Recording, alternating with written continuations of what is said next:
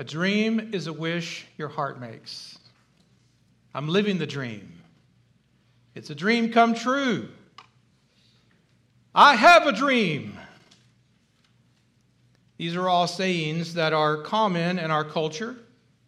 We have either said them or heard them on various occasions, because in our life, we know that dreams do connect us to things that are not actually here, but maybe things that we want to be here, or maybe things that we do not ever want to see. Sometimes you have dreams and they're very sweet and you wish you would never wake up from them. Other times you have dreams that are nightmares and you can't wake up quickly enough. Sometimes you're in the midst of an experience, whether good or bad, and it feels like a dream to you. Perhaps you even wish it were a dream and that it weren't so real. But the sermon today is not about dreams. It is about the God who revealed himself in a dream to a man very much like you. An ordinary person in the world that was walking before the face of God, trying to sort through the issues of his life, trying to make sense of who he was and what he was supposed to do in the world. He's very much like you. What if I were to tell you a story about a young man who was hated by his older brother and who was sent by his father and mother on a mission to seek and find a wife? Who do you think I would be talking about? If we narrowed the scope to the stories in the Bible, then there are only a few possibilities, and you might think of any number of people. Perhaps Joseph would be a stretch, but maybe Joseph. Or maybe if you've been following along in the story or in the series that we're doing this year, walking through the Bible and looking at the promises of God, some of you would say, this must be about Jacob. It must be about Jacob. And you would both be right and wrong. The story is about Jesus. It's about Jesus who was sent by his father and mother across the world to a faraway place to find a bride. But we just read a story that doesn't mention Jesus. There's nothing about Jesus in this story, is there? Or is there? What I want us to do today is to read the story in two different ways. I want you to think of this story in the way that you think of the Lord's Supper. When you think of the Lord's Supper and you look at the table even now, you see bread and wine sitting on the table. But at some point in the liturgy of this service, we will not simply call that bread and wine, we will call it body and blood of Christ. Why? Because at some point, something changes. The way we think and the way we feel and the way we talk about things changes. The Holy Spirit does his work to reveal mysteries to us. And so as we think about this story in Genesis 28, think of it as the bread and wine of the Old Testament. And then later, we will look for the body and blood of the New Testament. Or to put it in very simple terms, I want us to look at it this way. In the first part of this sermon, I'm going to tell you about earthly things. And then towards the end, I'm going to tell you about heavenly things. And let's see what the Holy Spirit does with us as we make our way through this story. In the context of this story, we meet Jacob, who was sent by his father and mother to find a wife in a faraway country. That's the immediate context, and it seems innocent enough. But if you dig a little deeper, you realize that this mission to find a wife, at least in the case of Jacob, was a ruse. It was a guise. It was a deceit. A story concocted by his mother, Rebekah. Why? Because if you go back far enough, you see that there's conflict between Jacob and his brother Esau. And Esau hates Jacob and is jealous of him and wants to kill him. In fact, he is plotting to kill him as soon as their father dies. Jacob's father and mother know this. And rather than live through another Cain and Abel episode, they decide what they will do is take Jacob, the younger brother, and send him away to get him out of danger, but also to help him find a wife. And we know that Jacob wasn't simply going on mission to find a wife, because later on, when Jacob reflects back on this experience, he says about this experience, "When I left my home and I went across this wasteland to come to where I am now, I only had a staff in my hand." Which indicates that he wasn't just going in search of a wife, he was fleeing danger to save his life. After all, what kind of a man worth his salt is going to go out looking for a wife with only a staff in his hand? How bold and audacious would you have to be to go up to a father and say to that father, "I only have a staff, but I would like to take one of your daughters as my wife"? No father worth his salt would say, "That's great, have your pick." So we know that what Jacob is doing here is fleeing for his life. There's more at stake than just looking for a wife. Jacob's father and mother are concerned about him, and they want to give Esau a chance to cool off, give Jacob a chance to get life sorted out, and perhaps come home with a wife. And so Jacob embarks on a 550-mile journey with only a staff in his hand. What that should also tell you is that he is leaving home in haste. He didn't take time to pack. He didn't grab a bag. He didn't get any food. He took off because his life was at stake. Now, who is this man Jacob that we're exploring here today? Jacob comes from the chosen family, a family that was elected by God's grace to do amazing things in the world. He is the grandson of Abraham. He is the son of Isaac, the promised child that Abraham received back from the dead, so to speak. He comes from a long history of men who have interacted with God and walked by faith, and yet somehow some of that was lost on Jacob. Jacob comes into the world as a kind of cheater. He comes into the world as a cheater, and through the course of his life, practicing deceit, he now finds himself as a fugitive, a wanderer on the earth, a man displaced in the world. He's walking in the footsteps of his father Abraham, but he's walking in those steps in reverse. He's going the opposite direction that Abraham traveled when he came to the promised land. This man, Jacob, is going away from the promised land, back to Haran. What does this mean? Well, in terms of storytelling, it has the look and feel that this story is starting to unravel a little bit, that maybe the story is experiencing a setback or a reversal. Jacob is a man who is caught between worlds in more ways than one. Up until now, his place was at home. He loved to be in the kitchen. He loved to cook. He loved to work around the house. He loved to be with his mother. Esau was the exact opposite. But now, Jacob finds himself living the kind of life that Esau lived, out in the wilderness, out alone, away from everyone. And all of this has brought him to a dark place. When the story tells us that the sun set and darkness came, it's not just telling us the time of day. It's painting for us a picture of what's happening in the life of Jacob. Darkness has descended upon him as he travels between these worlds.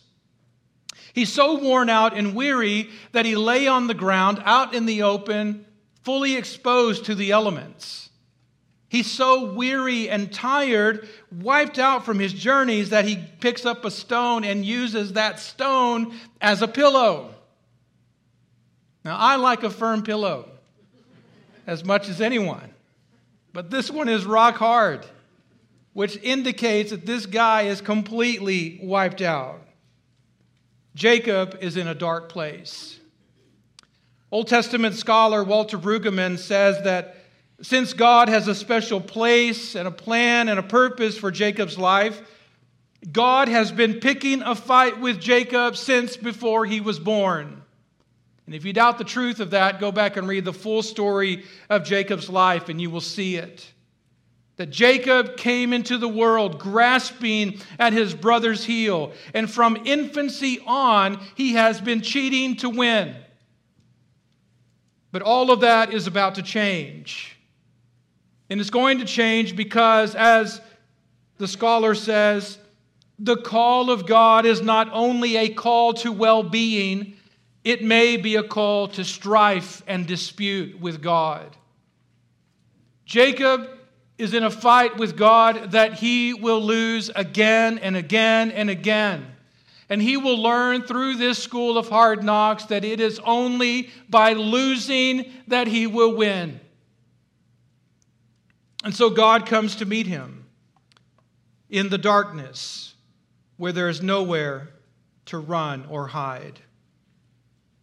You read the story of Jacob and you see that the most important things that happen in his life happen at night, in the darkness, when he is alone with his thoughts, wrestling with his conscience, pondering his existence, trying to make sense of his life. I know that some of us, some of you can relate to that in more ways than one. And so let me say that if you ever find yourself in darkness and you feel like darkness is your only friend, try to remember that God never sleeps or slumbers. Try to remember that even the darkness is as light to the Lord. Try to remember that God will meet you in your lowest and your loneliest moments. We see him do this time and time again, and we see it once again in the life of Jacob.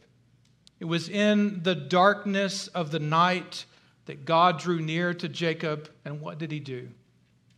He opened the eyes of his heart and shone the light of his glory into the heart and soul of Jacob.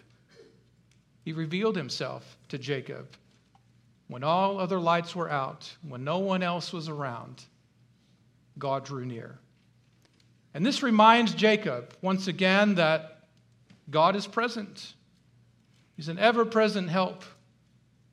He's not far from any one of us. He draws near if and when he wants, whenever he wants. And so imagine God drawing near to Jacob all of these times at night, startling him, shocking him, stunning him back to reality each and every time. Jacob will grow quite used to meeting God in the dead of night. What does God reveal in this light, in this dream, in a vision? Something very curious to us. Some of our translations say that God revealed a ladder to Jacob, a ladder that extended from heaven to earth and filled in the space in between. A ladder that was surrounded by angels going up and down beside it and upon it. It was a ladder that many translators say we see here. But scholars are quick to point out that this ladder is not a ladder. It's not what we think of as a ladder. It's not the kind of ladder a fireman uses to extend himself to get up to the top floor of a burning building. It's not the kind of ladder that you use to paint your house or to hang Christmas lights. Nor is it the kind of ladder that I saw yesterday at Scarborough Fair. That's right. Your pastor went to a Renaissance festival. Huzzah! My wife pointed out to me that there was a game there called Jacob's Ladder. And I took interest in watching what was happening with this game. Children were invited to come and play at their own risk. Parents, of course, had to pay first, but the kids could go, and they had 3 chances to ascend this short little ladder that went from the ground to a pole. It wasn't a high ladder, but it was angled, and it just happened to have swivels at the end of each part of the ladder, so that it would wobble and spin and turn as the kids tried to make their way up to ring a bell. I watched child after child attempt to climb this ladder. The distance was so short, but the feat was so impossible. And I say attempt because one after another, they all fell off the ladder and landed in the hay, filled with frustration and anger and tears and pleading and negotiating for just one more chance. Let me try. I know I could do it this time. To no avail.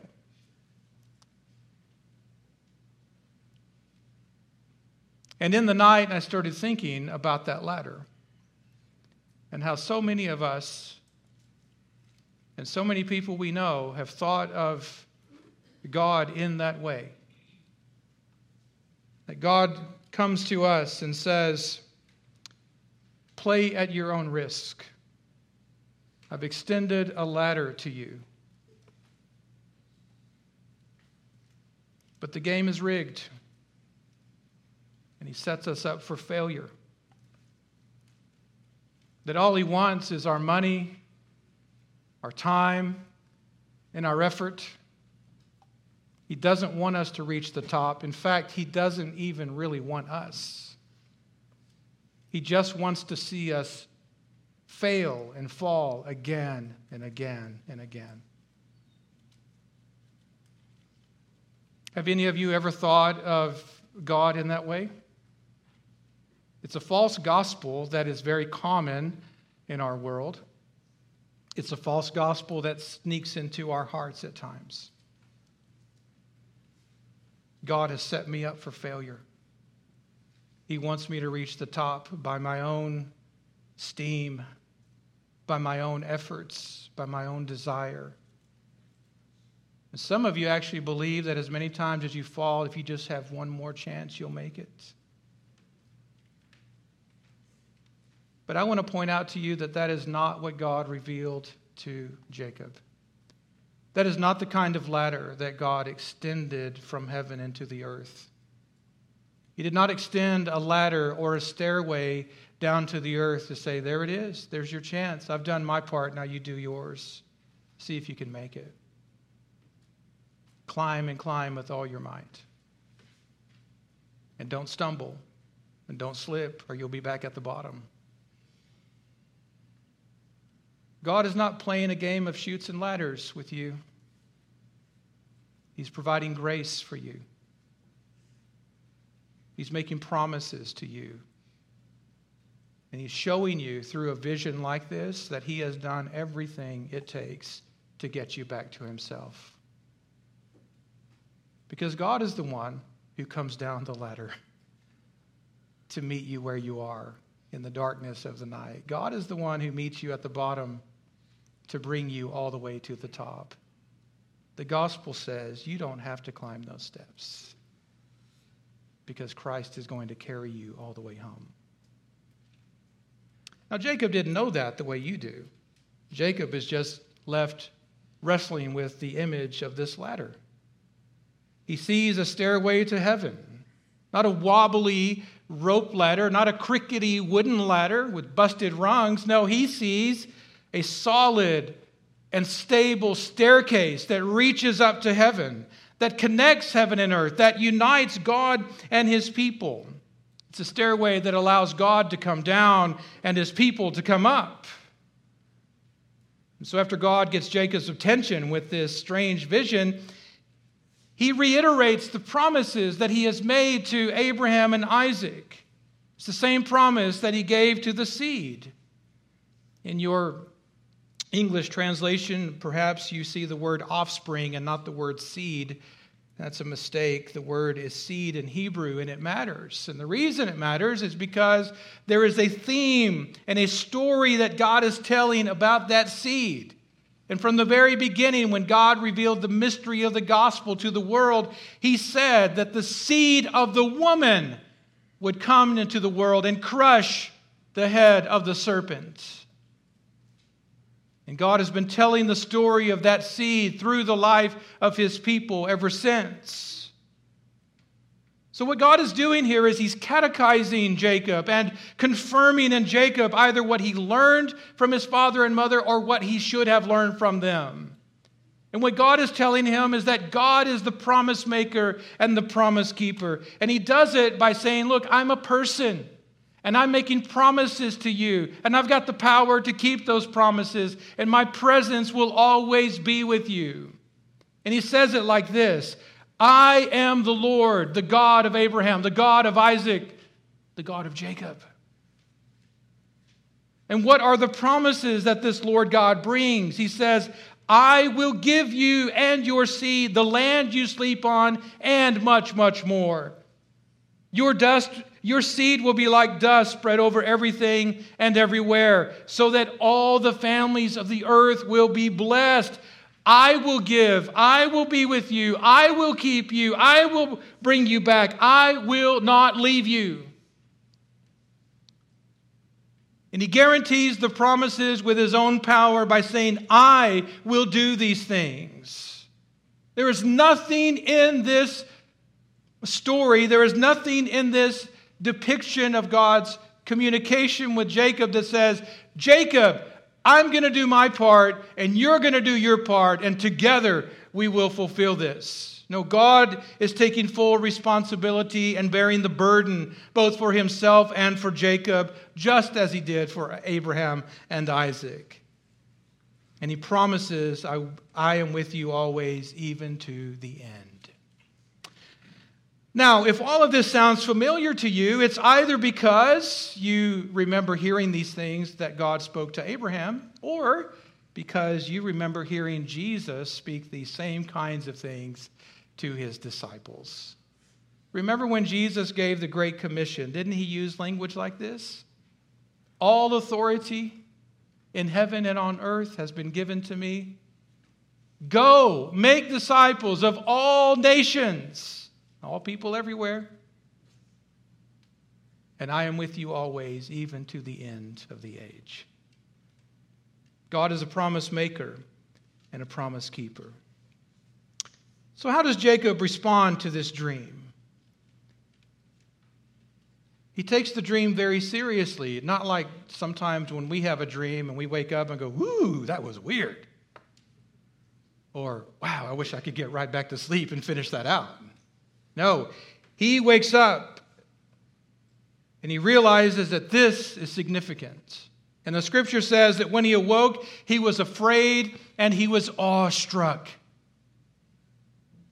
But notice that rather than firing up the marketing machine or signing a book deal or going on a conference tour or selling the rights to a movie somewhere, he simply confesses his faith and commits himself to the Lord in the darkness with reverence and awe in his heart. Our English translation says, how awesome is this place? And if we're not careful, we might read it like some valley girl from the 90s, right? But he wasn't saying it was awesome in the way we think everything is awesome. What he was saying is, how dreadful is this place? How fearful, how unlike anything else around me is this place? It's sacred ground. And because it was dreadful, when he confesses his faith to God, he says, truly the Lord God is in this place, and I did not know it. How dreadful is this place? Why is it dreadful? What makes it so different? What makes it so sacred? He says, this is the house of God. This is the gate of heaven. And had you been with him in that open space looking around, you wouldn't have seen a house or a gate. But if you had the eyes of faith that he did, if God had opened the eyes of your heart and illumined them the way he'd done for Jacob, you would have seen it all. And so he commits to worship and serve the Lord. Now, so far so good, right? But we should also say, so what? Because up to this point, all we have done is looked at earthly things. All we've done is looked at bread and wine on the table. All we've done is look at the surface of the story. But we need to get beneath the surface and behind the elements to see the mystery of the gospel. What are the heavenly things in this story? What does this story have to do with Jesus? That is the question that we always ask, and we should always ask. As we heard earlier in the service today, when Jesus started his ministry, one day a man named Nathanael came walking up to him. And as Nathanael was drawing near, Jesus saw Nathanael and said, "Behold, a true Israelite in whom there is no deceit." In other words, you're someone that is both like Jacob and unlike Jacob. And Nathanael says, "How do you know me?" And Jesus answered, "Before Philip called you while you were under the fig tree, while you were in the shade, under the darkness of the leaves, I saw you." And Nathanael answered him, "Rabbi, you are the Son of God. You are the King of Israel." And Jesus answered him, "Do you believe because I said to you, I saw you under the fig tree?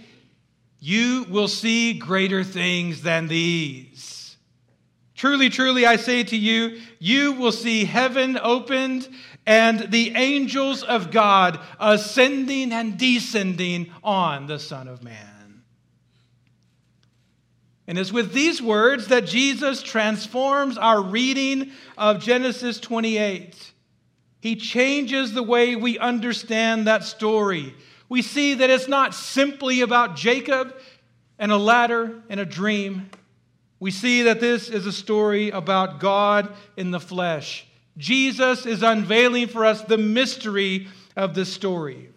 And what we learn is that Jacob's ladder is none other than Jesus Christ, God in the flesh, the one who stands both on top of the staircase in heaven and stands at the bottom of the staircase on earth. Why?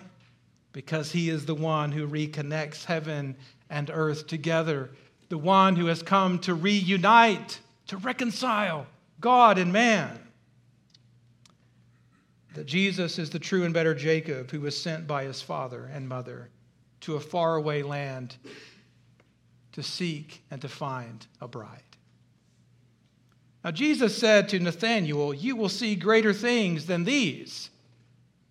You will see heaven opened. You are going to see the other side, the mystery of the gospel." And he did. Why? Because through the course of the life of Jesus, along the way, he was hated by his brothers, because he received the blessing from his father, and they were utterly jealous of him. And he received the blessing from his father because he made himself like one of them. Along the way, he passed through deserted places, and he came to a dark place where he fell asleep and woke again. Indeed, where he died and was raised to life again. Along the way, angels descended and ascended upon him. And if you think about it, you will know these stories well. It was the angels that announced the conception and the birth of Jesus. They were the ones who took care of him after his testing and trials in the wilderness. They were the ones who comforted him in Gethsemane in the dark night of his soul. They were the ones who stood ready, waiting for his word of command to rescue him from the cross and the enemies. They stood guard at the tomb, and they announced his resurrection. They stood at his feet as he ascended into heaven to take his place at the right hand of the Father. The disciples of the Lord Jesus indeed saw greater things than "I saw you under the fig tree." They saw the heavens opened. They saw the angels of God descending and ascending on the Son of Man. They saw God's work to bring his people back to himself. So when Jacob saw this stairway to heaven and the angels ascending and descending, although he didn't know it at the time, he certainly knows it now. But at the time, he didn't realize that he saw the person and work of Jesus Christ. the story of the gospel all in a flash. He caught a glimpse of the glory and the majesty of Christ. And he was right to conclude, this is the house of God. This is the gate of heaven. I want you to know that what was a dream to him is reality to you. I've been around Christians and in ministry long enough to know that it's not uncommon for some of us to say, oh, I wish I could have a dream like Jacob had. Oh, I wish I could see what Jacob saw. But I want to tell you, truly, truly, you have seen far more than Jacob ever knew was possible. Because you have seen Jesus Christ in the flesh, crucified, raised to life, ascended to heaven. You have seen the truth of the gospel in ways that he could only dream about. And so what was a dream to him is a reality to you. The stairway is the Lord Jesus Christ, God incarnate, the Word made flesh, who pitched his tent among us and dwelled with us. The house of God is the Lord Jesus Christ, whose body is the tabernacle and the temple, who said, destroy this temple, and in 3 days I will raise it again. That Jesus is the sacred and dreadful place where God meets with his people in worship. Jesus is the gate of God, the door by whom we must enter if we wish to be saved. For he is the way, the truth, and the life, and no one comes to the Father except by him. At the end of the first service, one of our dear friends and sisters, who was in her 90s and uses a walker to get around, came to me and said, thank God I don't have to climb those steps. And I said, thank God none of us have to climb those steps. Because however many there are, however high they reach, it is the Lord Jesus Christ who carries us all the way home.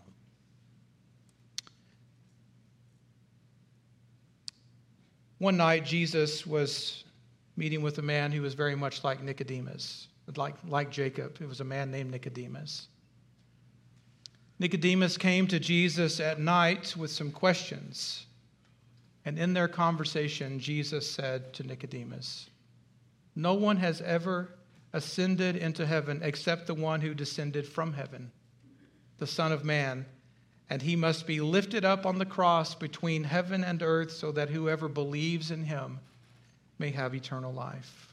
Why? Because this is how God shows his love for the world. That he gave his only Son, that whoever believes in him should not perish, but have eternal life.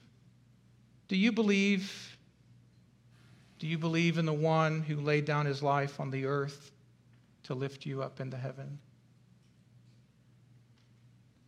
Do you believe the good news that Jesus Christ came and gave his life for you?